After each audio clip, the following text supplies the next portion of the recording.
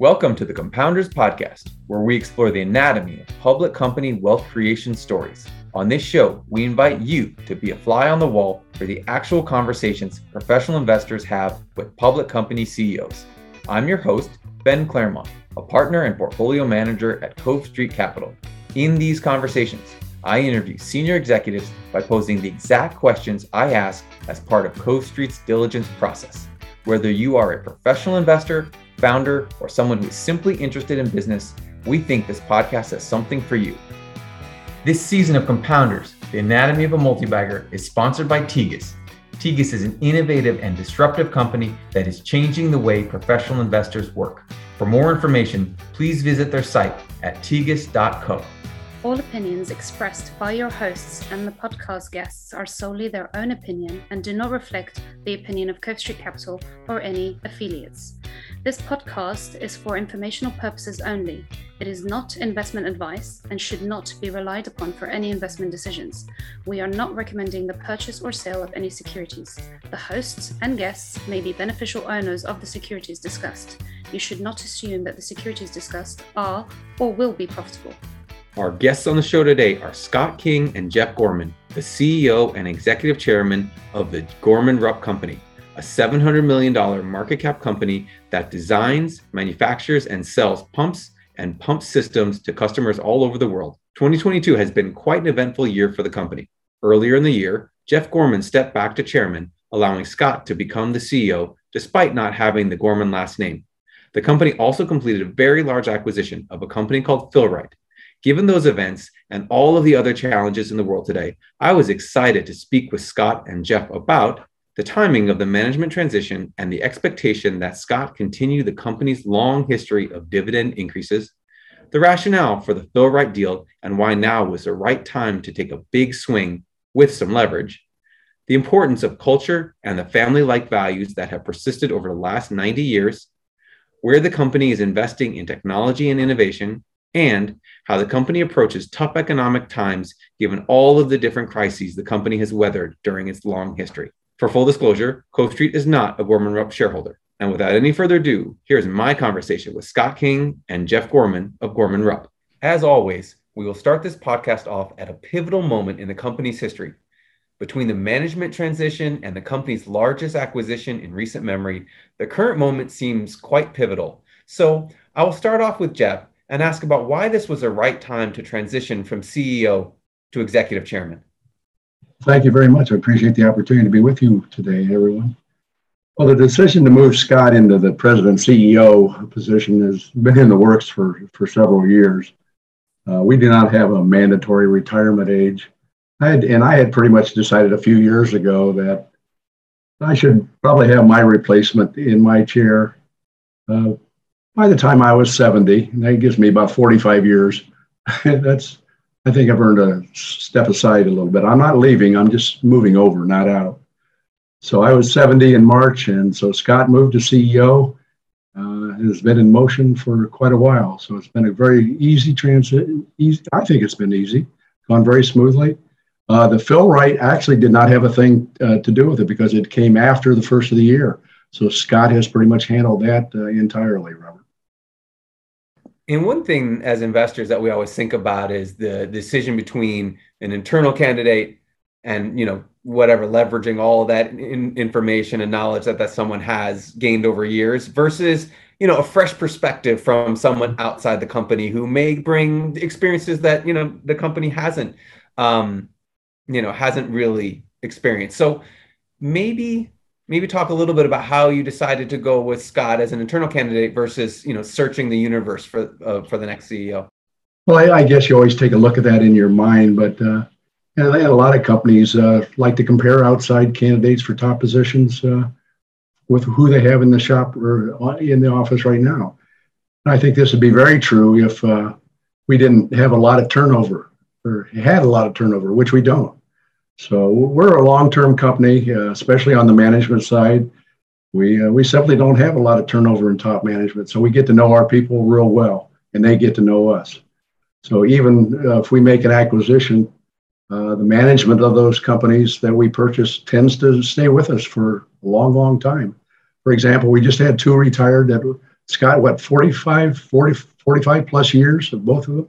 I mean, that's pretty unusual. So we have a pretty good idea of what that person that we're putting into the top role, whether they're going to be able to handle it or not. And that was the case with Scott. There was never any real question. Sure, the board does its due diligence to a certain extent and says around, but every time it came back to Scott's the guy, and we're going to stay inside. And we're going to talk about culture later as well, but you just brought up something that sparked an interest in me. I mean, having people be there for 45 years plus is pretty impressive. What do you think about the culture of the business? What do you think has allowed people to stay there that long and thrive for so long? Well, I don't know if there's any magic to it. We run our business like a family company, even though we're public. It's still a very family-oriented culture here, and I think most people are very comfortable. It's a Midwestern environment. It's not New York. It's not Chicago. Not LA. People, when employees, when they start with us, they tend to stay with us for forever. A very little turnover. Now I know that's not the trend today, with a lot of folks work a lot of different places, but especially in top management, they tend to stick it out with us, and we stick it out with them. So it's just a culture that has worked very well for many, many years. And Scott, one thing we often worry about in a situation where the CEO steps back to executive chairman and the incoming CEO is that the incoming CEO feels like he or she is being second guessed or feels like he or she doesn't have true autonomy. How did you and Jeff work to mitigate that in terms of your relationship so that you don't feel like you're always being, someone looking over your shoulder? Sure. Yeah, thanks, Ben. First, Jeff and I worked together for 18 years now. So I've had a great opportunity to be very well trained in the principles Gorman-Rupp was founded on and has operated on for now almost 90 years. Taking care of customers first, building quality product, back it with reliable service, and treat your employees like you would want to be treated. That works. It's worked for 90 years. It'll work for the next 90. I have every confidence of it. So in that regard, I feel like I'm pretty well trained. Jeff, of course, has a wealth of knowledge from decades of experience with our products and customers. And that's important. The knowledge we don't want to lose. And having said that, we have a very solid strategic planning process in place. We share it with our full board, and I know I have the board and Jeff's full support, encouragement to take the company forward with what our total plans are for growth. And it's not just my plan; it's everybody's plan. I'm just the one who's supposed to shepherd the organization through it today. And so let's move on to Fill-Rite, as we talked about a little bit. So the company just acquired Fill-Rite. I think either one of you can take this, but maybe talk a little bit about what attracted you to Fill-Rite and how you feel like it fits strategically and operationally with the legacy Gorman-Rupp business. Sure. Yeah. Go ahead, Scott. That's been your baby. So, Ben, it fits all of our acquisition criteria, and we have criteria that we've laid out, covered with the board, and that we share with the investment community. I'll talk a little bit about it. First, Fill-Rite has product that Gorman-Rupp does not have. They manufacture a line that we don't manufacture today or didn't before the acquisition. They sell product into markets we know, primarily the agriculture and construction markets, and Gorman-Rupp really cut its teeth in the construction market. And so we know the markets. Fill-Rite's product is extremely high quality. It's an excellent brand name, number one share in the market that they're in. And that matches pretty well with a lot of Gorman-Rupp's existing products. Fill-Rite has a great management team. They're staying with the business. We're very excited about that group. They have big plans, and we're certainly going to support them in those plans. We've also talked about expanding some of those plans. So that's great. They have nice facilities. They have a well-trained workforce. And Fill-Rite's been growing. They have additional prospects for growth. And again, we can help supplement it. So it really fit every one of our acquisition criteria when it came up. Nice to see.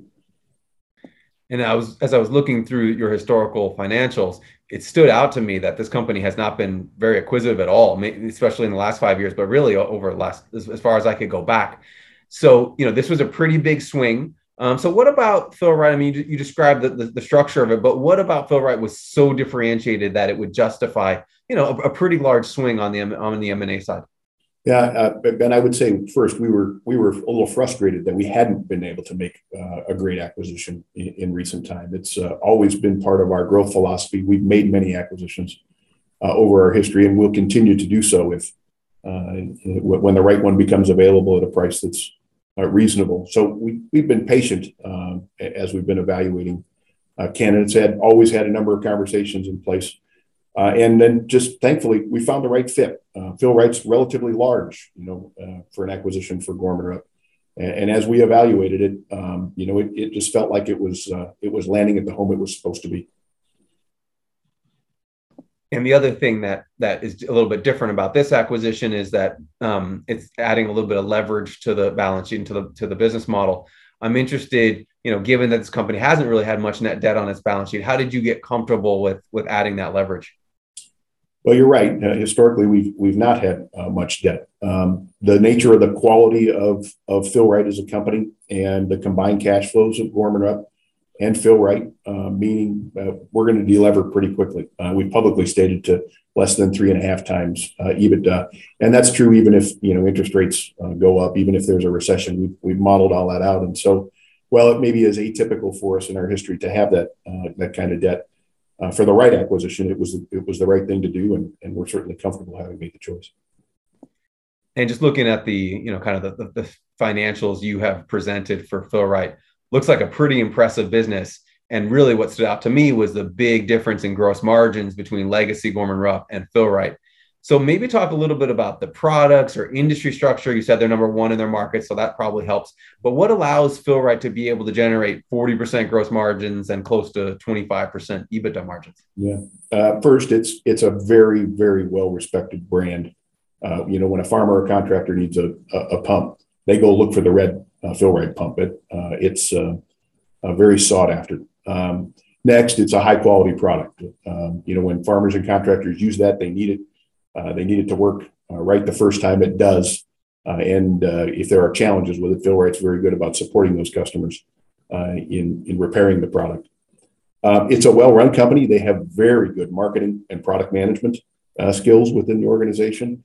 And they're also pretty effective at driving cost out of the product without reducing the performance of the product or the quality that the customers experience. So, it's a very well-run company in a well-respected place in a market that, they can command some price for the product. And as you think about combining these two companies and how it changes both the organic growth profile of the business and also maybe capital intensity, which we haven't talked about, talk about that a little bit. Does capital intensity change as you add Fill-Rite into the equation versus kind of the legacy operations? And then what have you told people and in meetings about, what does the organic growth profile of the combined company look like?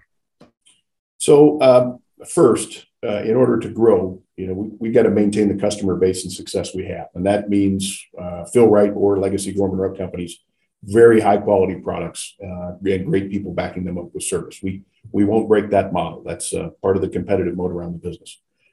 So additionally, in organic growth, new product development certainly allows us to sell more to our existing customers. Both legacy Gorman-Rupp and Fill-Rite have new product development plans. We think at this point we're adding to Fill-Rite's new product development plans as we work jointly on their next version of their strategic plan. Both organizations are pretty good about going out and acquiring new customers, solving problems for folks that in the field when they have challenges. We have our sights on additional international growth. In 2021, a third of Gorman-Rupp sales were outside of the United States, and about 95% of Fill-Rite sales were into North America. So not only will legacy Gorman-Rupp, grow further internationally as we go, we've got a good opportunity with Fill-Rite to do so as well. So from an organic growth profile, we often get the question: Is this a GDP business, right? No, we certainly have opportunities beyond GDP, and if I take regular organic growth, international organic growth, and then add acquisitions to that, we think the future is pretty bright for us from a growth standpoint. Capital allocation, I guess you asked about, I didn't cover. We really haven't changed our priorities in that regard. We have a regular and consistent method of investing in the business. That's our first priority. And, from a maintenance capital standpoint, we'll add Fill-Rite right into the mix and continue on in that regard. We have a pretty good policy on our dividend. You may have noted 49 years of increasing dividends, and current management doesn't plan to break that streak. The prior management did a pretty good job of it, and we'll continue on that path if at all possible, which we think certainly is. Next, we would have been focused on traditionally on acquisitions. Before that, we'll pay down some of the debt related to Fill-Rite. And so really our capital allocation strategy hasn't changed as a result of the acquisition. We've just added Fill-Rite to it, which is pretty well invested in already, and we'll continue to maintain good facilities, good processes, invest in the people, invest in new product development. So. And I'm sure you don't want to be that guy who comes in the first 18 months has to break that dividend string. So that won't happen. So, but again, we don't focus a whole lot on short-term stuff on this podcast. This is more focused on long-term. But the fact is, since we had a last season of this podcast, the R word recession is now on the tips of everyone's tongue. I think everyone listening would be interested to understand this company's been around for a really long time. How this company's performed during previous economic downturns, and how would you expect to perform, in a tough environment going forward? I'll take that one, Scott, and Ben, if it's all right. Well, to say we're recession-proof is a stretch. We're not recession-proof. I think everybody gets affected, but we probably and do function. We're fortunate that when a recession does hit, many of our markets are really necessities of life. People are still going to need water to drink. They're still going to go to the restroom. They're still going to have wastewater to contend with. I don't think petroleum is going to go away like some think in the next couple of years. So chemicals are still going to be there. There's a lot of things that are still going to need pumps. And it's you use a lot of pumps whether you know it or not. Probably the orange juice you had this morning touched a Gorman-Rupp pump, or the last airplane that you got on went through a Gorman-Rupp pump. You didn't know about that, but we're behind the scenes. And those are just not going to go away. So our business may reduce some because of the environment or because of the recession, but we're very fortunate that it's still a very mature market, but a very necessary market for everyone to have. So that's by design. We want to be there. And that's another reason we're so broad with the amount of different products that we hold in different markets that we're in. Because usually if something's up, something's down. But in a recession, when most things are down, that's some of our key markets that are going to be there for everyone. Compounders is brought to you in partnership with Tegas. We created Compounders to uncover the lessons and frameworks of the best capital compounders in the world. And if you are a professional investor, VC, or operator, and you appreciate the deep research into the businesses explored on this podcast, check out tegas.co/compounders. With Tegas, you can learn about any company directly from former execs, current customers, and industry experts, all of which are in position to offer unique insights into a company's growth, its customer value, and its competition.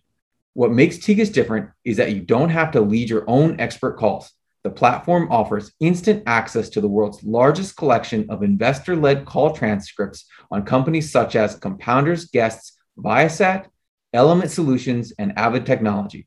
All you have to do is log in and you'll get instant access to nearly 25,000 expert call transcripts.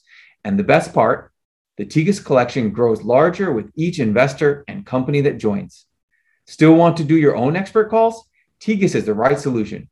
Experts that are just as good or better than what you'd find on other networks, but starting at just $300 per call, not the $1,000 or more others charge.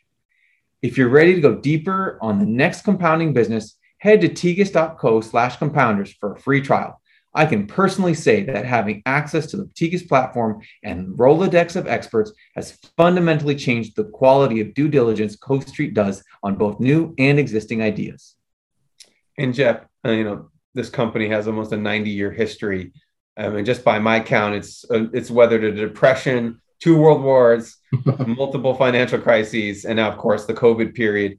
So how do you think all of that, and how a company that survived all of that and thrived through all of that, how do you think that influences how you approach a new challenging period relative to maybe a company that's been, started in 2012? Yeah, sure. Well, first of all, as everybody's talking, what is a recession? That's going back and forth right now. But Ben, I would say that we try to remain, and we do remain, very flexible. We're not structured because we're not owned by anybody. We can make decisions immediately if we have to. That's very good. And you don't know what a recession or a depression, a war or anything like that, or even COVID is going to throw at us. So you've got to stay flexible no matter what you do so that you can adjust to the times. You take World War II, for example. Ford was making airplanes. They made B-24s instead of cars. Chrysler made tanks in Detroit. I mean, you got to remain flexible because you can't really predict what's going to happen tomorrow, especially in today's world where things happen instantaneously. So I would say flexibility is the real key. The other thing that we do, we're probably different in, is that when a recession hits or a downturn, we increase our inventory. The pump business is an emergency business. If you don't have the pumps for your customers, like of all the shortages that are going on now, we look at it as a way to increase market share. Because if you get a customer out of trouble, he remembers that the next time. And he'll remember the company that didn't get him the truck or get him the pump and the company that did. And we want to be the company that did get it for him. So he can be a customer of ours forever.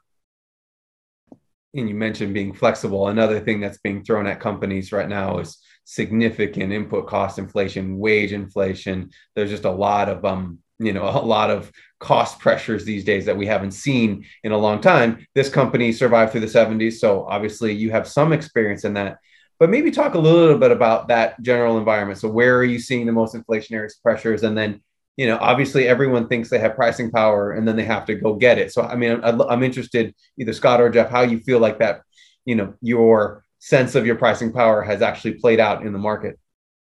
Go ahead, Scott. Thanks, Jeff. So, Ben, it's really everywhere. Raw materials, energy, freight, labor. There just about isn't anything that gone up as far as input costs go. Some of the most substantial are, going to be in things like, electric motors and that kind of thing. Gorman-Rupp has always taken the approach into the market that, we're not the least expensive pump in the market. We think we're the best pump and we think we have the best service. But in order to do that, we've got to be reasonable about pricing. But we also have to protect the store, if you will. The company needs to be around in order to support customers with repair parts in the future. And so we have taken pricing action into the market to maintain margins. But we're also not taking advantage of the situation. We know some of our competitors are raising prices with very little notice and are doing so in ways that we know have to be, outpacing their cost structure. We're trying to be reasonable about it because, we want to make sure that we take care of the customers who come to rely on us over the years as well as we can. And also, still protect the business, moving forward. So we've had good success in pricing so far. And I want to jump to the international side because that was an interesting, as you talk about Fill-Rite and the opportunity there. Fill-Rite's very, very domestic focused. You guys have a fair amount of international exposure already. In fact, you're selling. I think your website says you sell in 135 countries. So maybe let's talk about the strategy, of growing outside the U.S. And then, how do you think about taking the Fill-Rite products into the countries that you're already in outside the U.S.? So, as you may know, the majority of our sales are through distribution. And I would say it's important to be able to support that distribution, whether we're doing it from our, the home office in the U.S. That works fine in a lot of situations, but in many cases, it works better to support them from one of our own operations around the world. And so, our scale in a region, whether that's in the Americas or Africa or Europe or the Middle East, is really there to support the growth of distributors in their home country. We bring distributors to our facilities for training. They bring their customers to our facilities for training. Our regional folks are in customers' applications, reviewing, pump applications, reviewing challenges if there maybe was a misapplied pump or a problem in the field. And so that international footprint, as we continue to grow it, is really there to make sure our distribution is the best distribution and the most trained and the best able to support their own customers. And that's working pretty well. And I would see Fill-Rite being able to leverage the same footprints that we've established for GR over time. And one thing I often look at as an investor is like, okay, so this company is in X number of countries and sales are, X 100 million. Like, what does sales per country look like? Because that gives you a sense of local scale. And so when I look at that, I mean, it looks like you're doing on average, like less than $1 million per country. How should someone look at that in terms of like assessing whether you have appropriate scale and whatever costs to distribute through the distribution or to supply the distribution into those countries makes sense from a, whatever corporate margin perspective? Sure. So, it's a balancing act of what infrastructure do we put in place around the world. And then, you've got to make sure that the distributor in that location, what we've noted over a period of time is there's really 5 things that make a distributor successful, in an international market.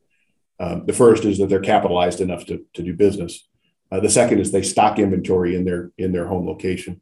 The third is that they've got bricks and mortar to be able to work out of and store that inventory in. The fourth is they've got very trained salespeople. We play a pretty key role in that. We also play a pretty key role in supplementing that inventory. If they sell out of their own, we store it locally instead of them having to come maybe all the way back to the United States for lead time.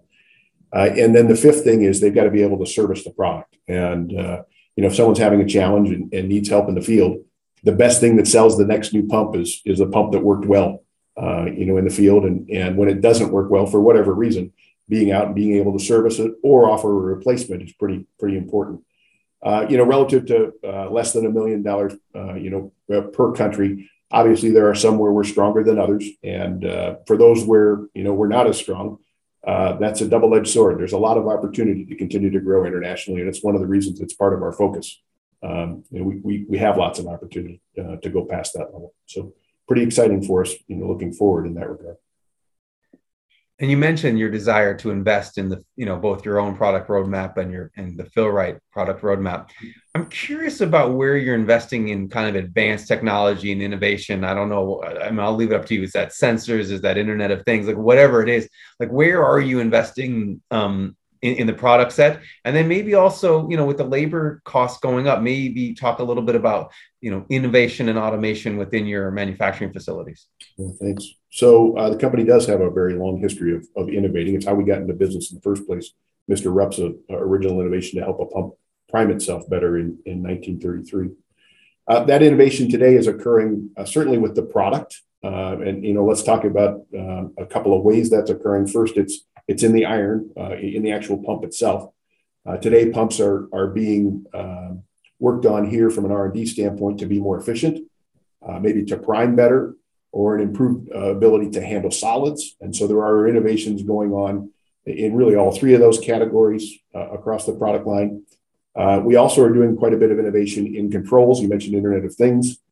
Some of those controls can help not only with monitoring, but help with pump efficiency, or maybe help a pump know that it's clogged and unclog itself, those kind of things. A good amount of innovation into customer-facing technology. So today, we're much easier to do business with by electronic means than we ever have been, and we'll continue to advance that. One example, every pump that leaves our facility here in Ohio has a QR code on it that a customer can take a photograph of and reach a dedicated website page that has their test record, the operating manual, repair information. They can even get repair parts through it if they choose to do so. We point them to their distributor because they're probably in stock and shorter lead time from the distributor. But nonetheless, that kind of customer-facing technology is now it's not just a project we work on and then set it on the shelf. It's really an ever-evolving process. Research and development is getting a decent amount of technological advancements into the ways we go about R&D. As an example, we got a pretty wide adoption of 3D printing throughout all of our research and development and pattern making equipment for castings.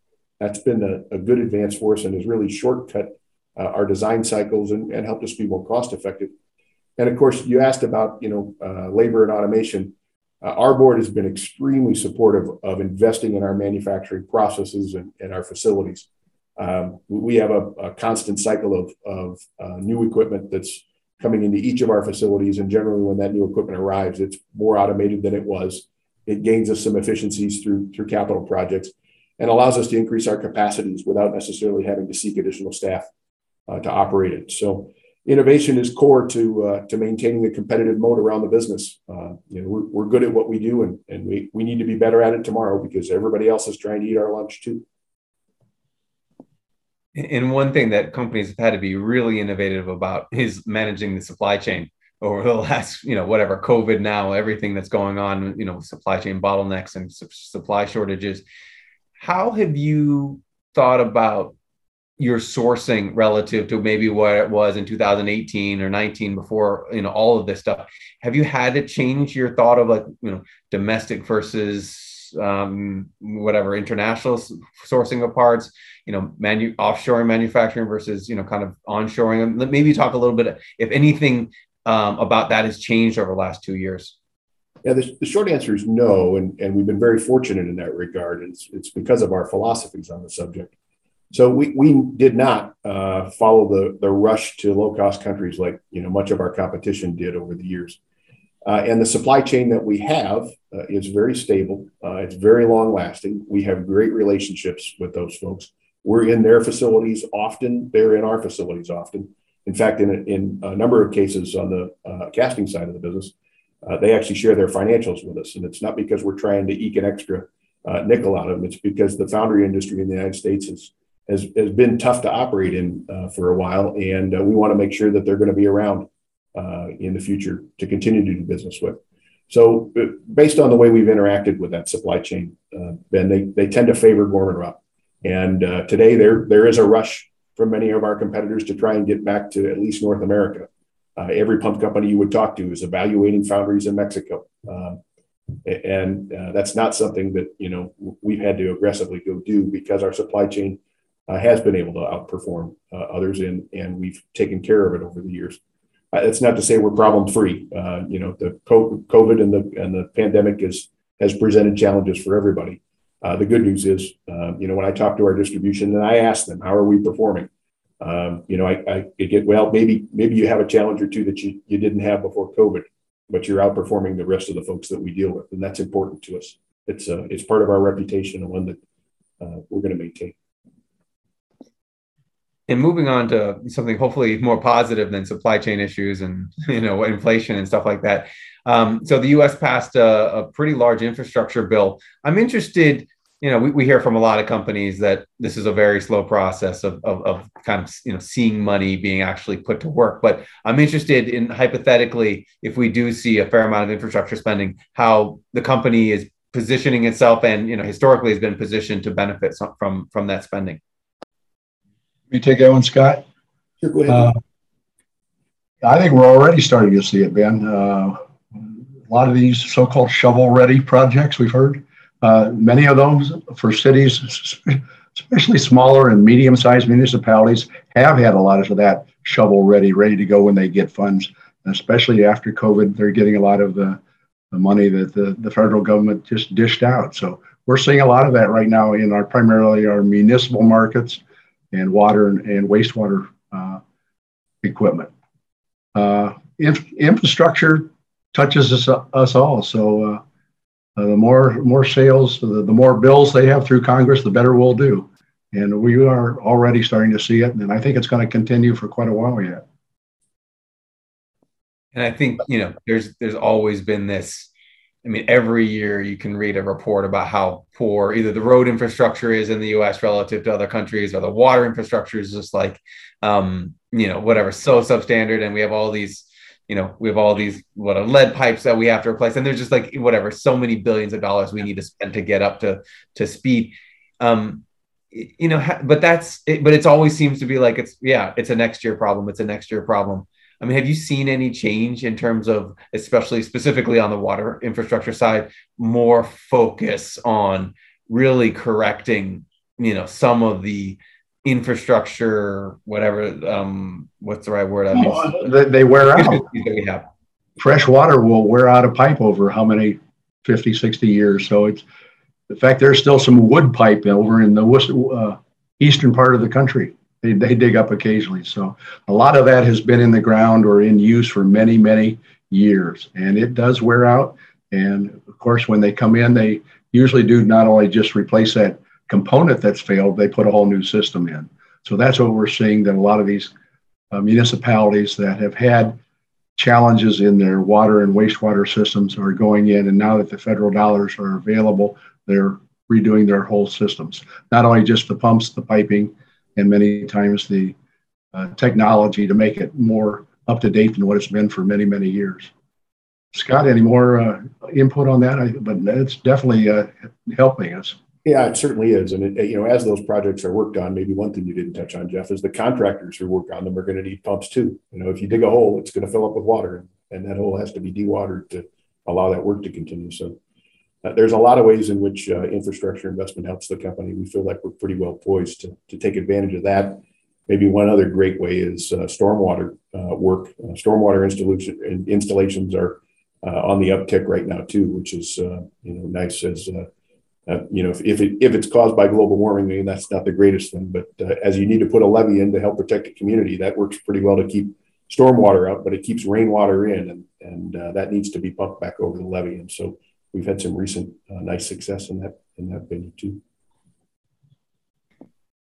And we talked about the importance of the Fill-Rite brand when we were talking about the acquisition. And an interesting thing I noticed when I was reviewing your presentation is that there are a bunch of different brands under the broader Gorman-Rupp umbrella. So I'm interested, in the logic of maintaining separate brands as opposed to having everything under the Gorman-Rupp name.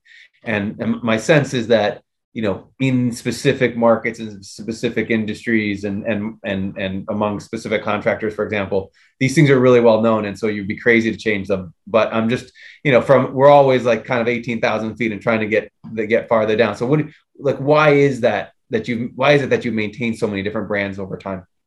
Well, the GR Pumps brand does carry a lot of weight with it. It's probably one of the premier lines. Pump lines in the world today, and the applications in the markets that it serves, construction, industrial, wastewater, where we really got our core start. You won't find a stronger brand in those markets. But if you venture much outside those markets and the pumps that are needed for those applications, the GR name is not number one, because simply we don't make those pumps, or we didn't make them before we made the application. We purchased Patterson. We were not in the fire pump business. Patterson put us in the fire pump and flood control business overnight. AMT with the utility pumps. We had those products, but AMT did a much better job in selling them, marketing them, and manufacturing than we did here in Mansfield. National, we did not have a vertical turbine line. So that put us in the vertical turbine business for both municipal and agricultural business. And now Fill-Rite, even though we had pumps that handled those, Fill-Rite did a much better job and focused in on specific applications that we did not, for pumps mounted on tanks and things like that. So it's a combination of both. If you'll notice in all of our logos, we're saying the pump people now. So we are trying to tie it together somewhat with the Gorman-Rupp name in a consolidated effort, but we're still not going to get rid of those individual brand names that why we purchased the company, or those are the names and the brands that are known within those industries. The Gorman-Rupp name isn't always there. And for people who don't follow, the whole pumps industry, I think they'd be shocked at the number of different pumps that are involved in our lives and construction. I mean, it's astounding how many different kinds of pumps are necessary.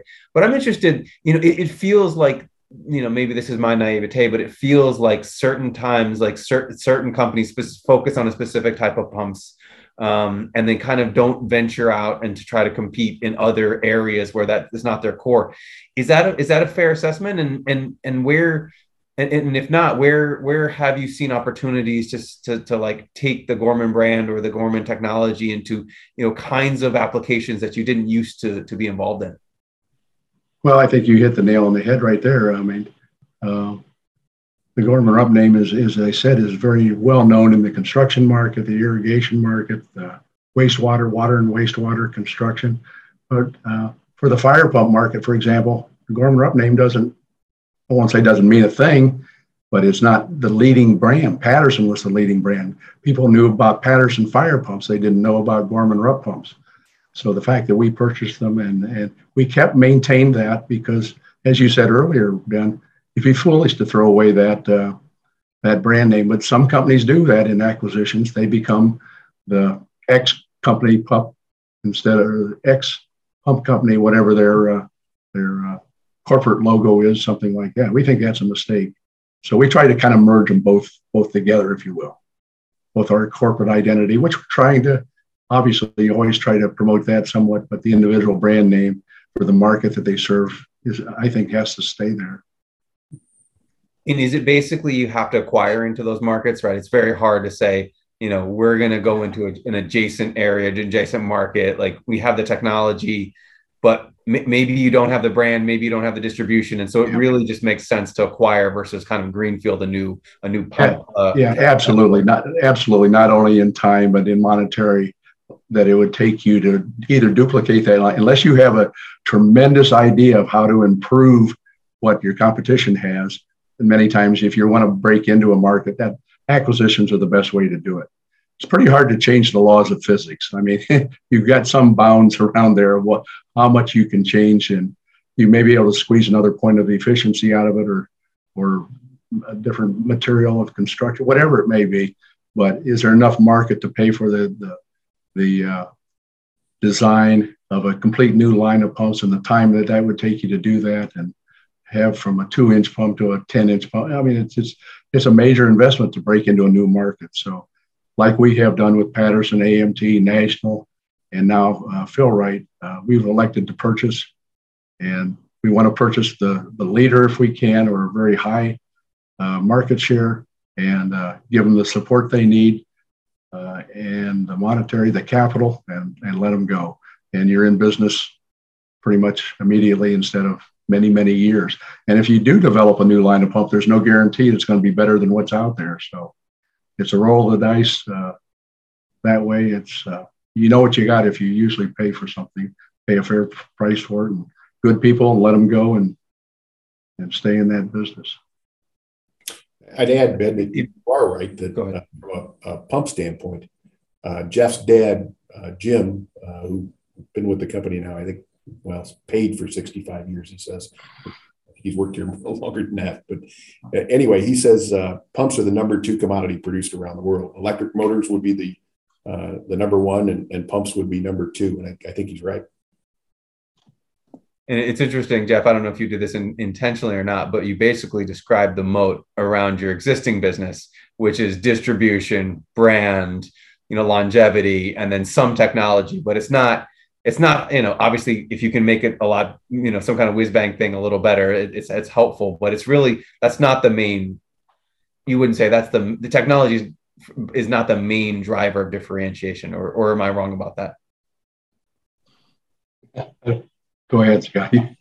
The pumps certainly work, and in most cases they work better than our competitors. But if you were to say, what's the competitive moat around our businesses, it's the culture and the people within our operations. They're the differentiators to our customers. They know the customer's the one with the money. They know they're going to take care of those folks in any way they can, because that's the best way to maintain what we have and the best way to grow it. And that's a perfect segue to diving deeper into the culture. So one thing about family-owned businesses is that they can often maintain a culture longer than if they are bought and sold by private equity every 10 years.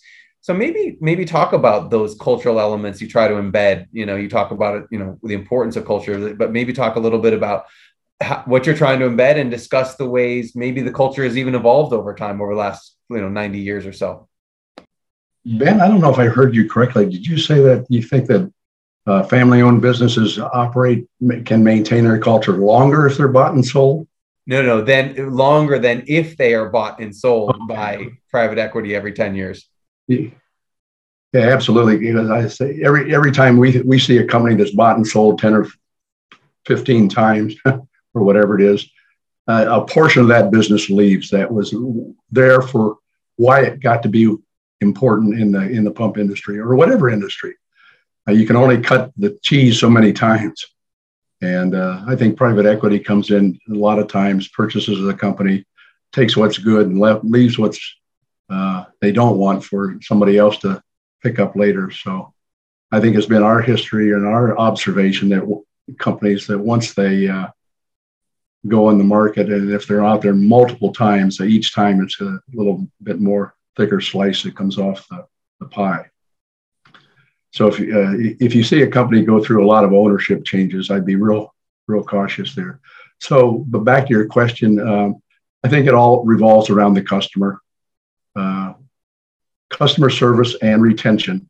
The most expensive customer that you have is one you have to get back.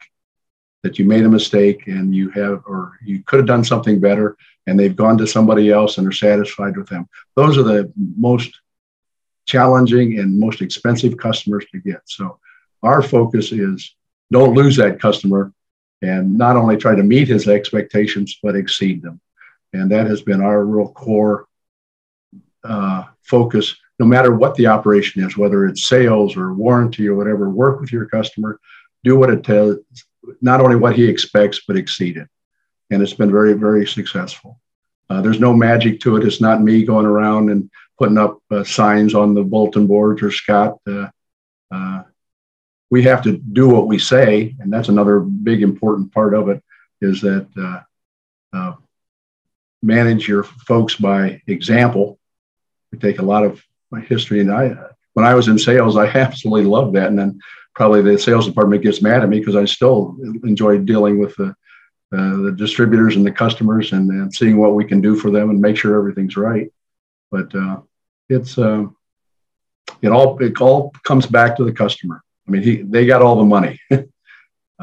So take care of them and that'll take care of your business for you. And so early next decade, this company is going to celebrate its 100th anniversary. So I'm wondering, what a new employee comes in, what's the process of getting someone to appreciate that legacy but also benefit from all the wisdom and the longevity that this company has enjoyed? Well, I'll let Scott talk about that, but I'll just first start it off by saying what I just previously said. You got to lead by example. If I'm out there, say, take care of that customer, and I'm not willing to do it myself or show them how to do it, or they see by example that this is how we take care of customers, not only when there's challenges, but when there isn't challenges. That's a very important part of it. But for the new people coming in, Scott, I don't know.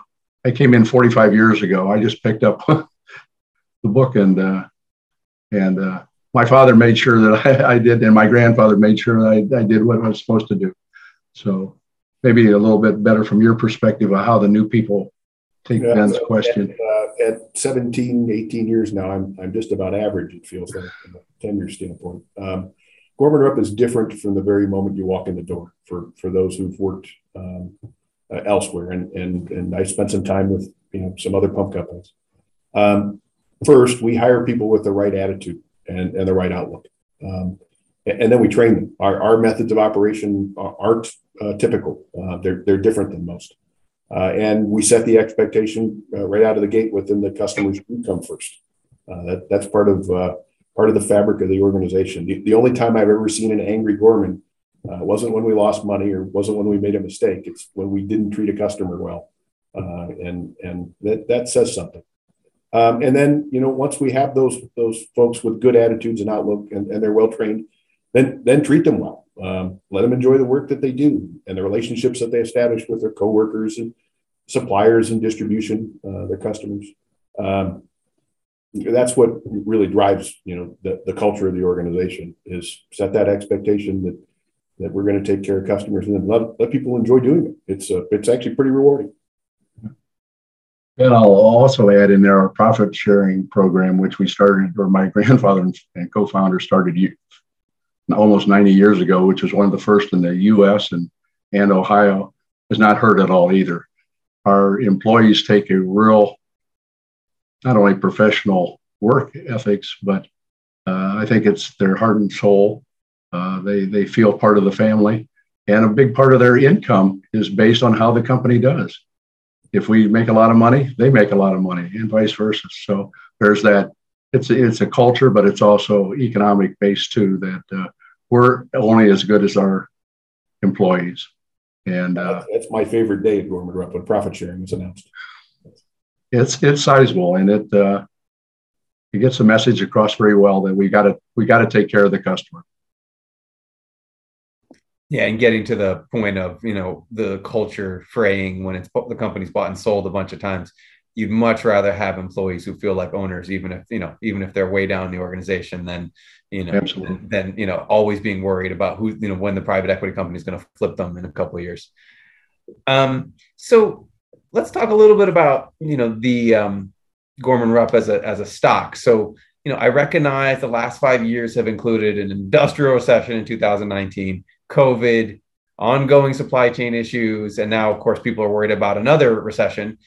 And this company's had a really great long-term track record as it relates to the stock.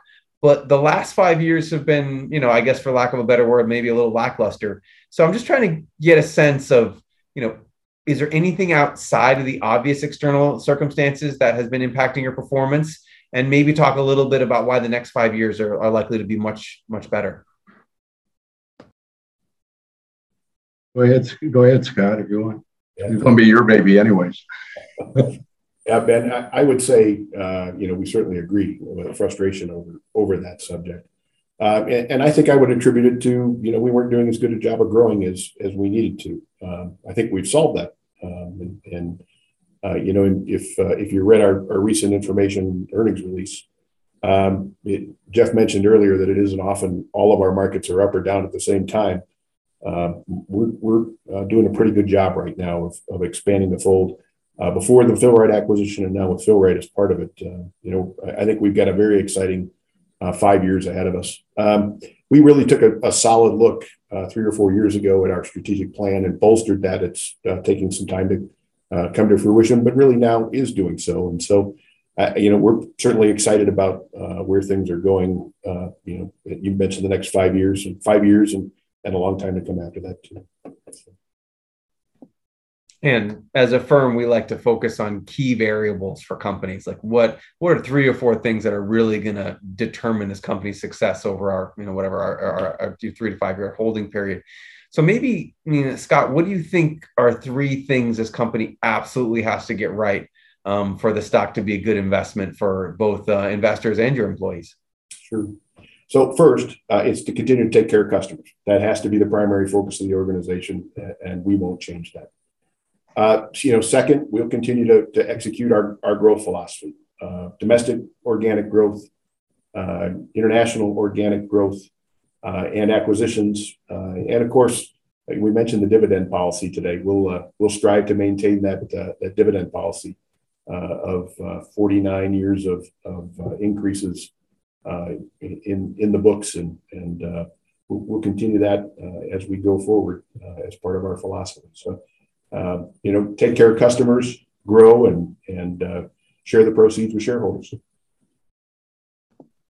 And one thing that's really become prevalent these days is the topic of ESG, and obviously people have a lot of different views on what that means and the efficacy of ESG efforts. But I'm interested if just maybe investors plus your employees changing their views on what a work life should be like, or what work life balance should be like. I'm just trying to get a sense if you had to shift your company policies, if at all, to satisfy the desires of any of your various stakeholders. So this does get some focus in ways that maybe has surprised us the attention it has received in the investment community over recent years.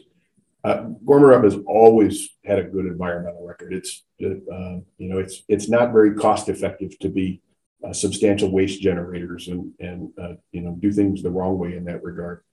We've had favorable reputations in our communities. We're generally known as an employer of choice, or kind of a destination employer. If I go to the grocery store, somebody asks, and I'm wearing a Gorman Rupp logo, how can I get my kid into Gorman Rupp? We do have great reputations in our communities, and the company has rock solid governance. Been a tenet of who we are over the years. Having said that, we're generally pretty modest. We've not taken much opportunity to boast about those aspects of how we behave. And whether we like it or not, looking forward, the investment community is asking us that. They want to hear more from us on those fronts. And Ben, we're beginning to share that story in the coming months and years. You'll see more from us on the subject than you have before, because we realize it's something that's important for us to be able to speak about, and so we'll do so. And Jeff, as you have taken on the executive chairman role, and think about the family history here, your father and grandfather were involved. I'm interested in what if you had to define your own legacy, what would you like people to remember about Jeff Gorman's 45 years at the company? Good question, Ben. Well, first, that I didn't screw things up and run the company into the ground would be at the top of the list. But no, seriously, I'd say that I like people to remember me by that. I carried on the tradition of the company of customer service and the culture and the traditions that have made this company what it is today, and kept it pretty much on track. That we had a lot of growth during my sprint. We built our new facility here at Mansfield. We made a number of acquisitions, but basically things ran pretty smoothly. We didn't have any work interruptions. We got a lot of rewards and nice kind of accolades for the things that we've done both locally and overseas for the communities that we're based in. So those all, I think, help tell what Gorman Rupp is, and that I've been very happy to carry it on. And hopefully the next generation will do the same. But it all boils down to quality products that do what we advertise, exceed our customer expectations, as I said earlier, and keep a family environment in the overall everything that we do. We don't want to be run by Washington or New York or Tokyo or anybody like that. We're our own thing, and we think we can do it better staying on our own and carrying the traditions forward that have made this company what it is today. I think one consistent topic and focus of this conversation has been the more things change, the more things stay the same at Gorman. But I assume that the world has changed a lot since you first took over as CEO. I'm interested, Jeff, if there's any critical things that you've had to rethink or change your position on over the years, like major things that I thought the world worked this way, but it actually we can still stay the same, but we need to pivot a little bit to kind of maneuver to a new regime or new paradigm. One that comes to mind right away is COVID. What COVID has done to most companies in the U.S. and primarily larger companies, Ben. I didn't think probably a couple of years ago when this all started that we would be working with a new environment of everybody working at home, excuse me, and or working remotely. That's been a big one to deal with. I think we've handled it very well, but it was a new challenge. And Scott, in terms of new things, I mean, I could see in your position, right, a general hesitancy to rock the boat, even in the slightest, even if you had a different perspective, because, you've worked together for 18 years, but, I've worked for our founder for 11 years. And of course we have our differences of opinion on any number of subjects. So I'm interested in how you would approach, whatever, something slightly more, not revolutionary, but evolutionary in terms of business model changes or, maybe capital allocation. I'm just interested if how you would approach that with Jeff and the board. So certainly in capital allocation, we're consistent in that regard. We haven't changed that philosophy at all, other than, with the acquisition of Fill-Rite, we'll pay down some debt but those priorities remain very clear and in the right order.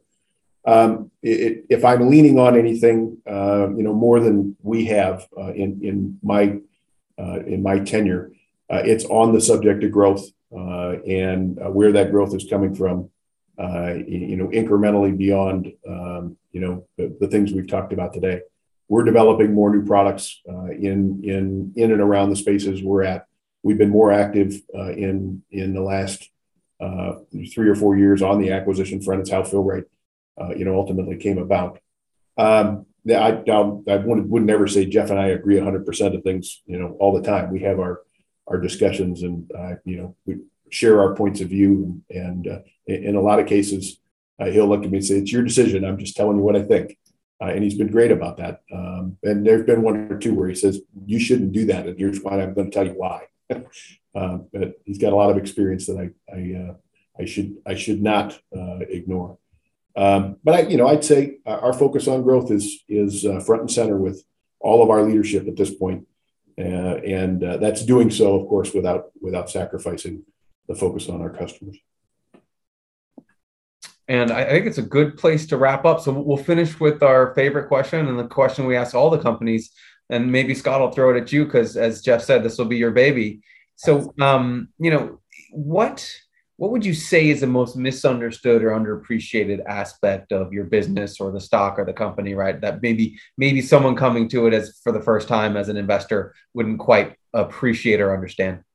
So I don't know that there's much that's misunderstood from an underappreciated standpoint.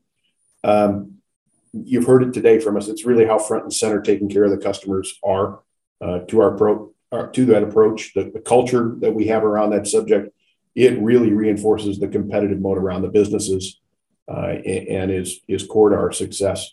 And you've also commented on today as we've talked, the company's stability and the consistent approach with which we navigate our economic environments has really allowed us to perform, throughout economic cycles. And right now we're in a pretty good economic cycle, and that's really highlighting, great performance in that regard, and we're excited about it. So I'd say those are the most underappreciated aspects of the business. Well, Scott, I will wish you luck as you, take the reins fully and make sure not to mess up the dividend history. and I'll make sure he doesn't do that.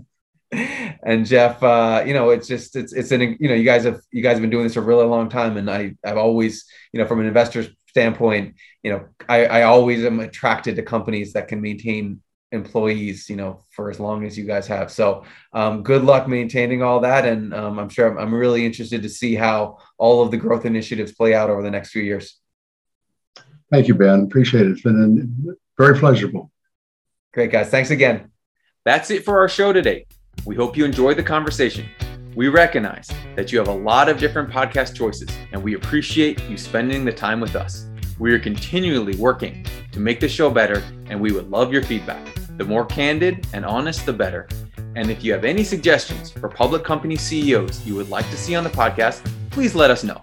And of course, warm intros are always appreciated. Please feel free to email us at podcast@covestreetcapital.com with your comments or suggestions. Thanks again, and stay tuned for the next episode of Compounders, Anatomy of a Multibagger.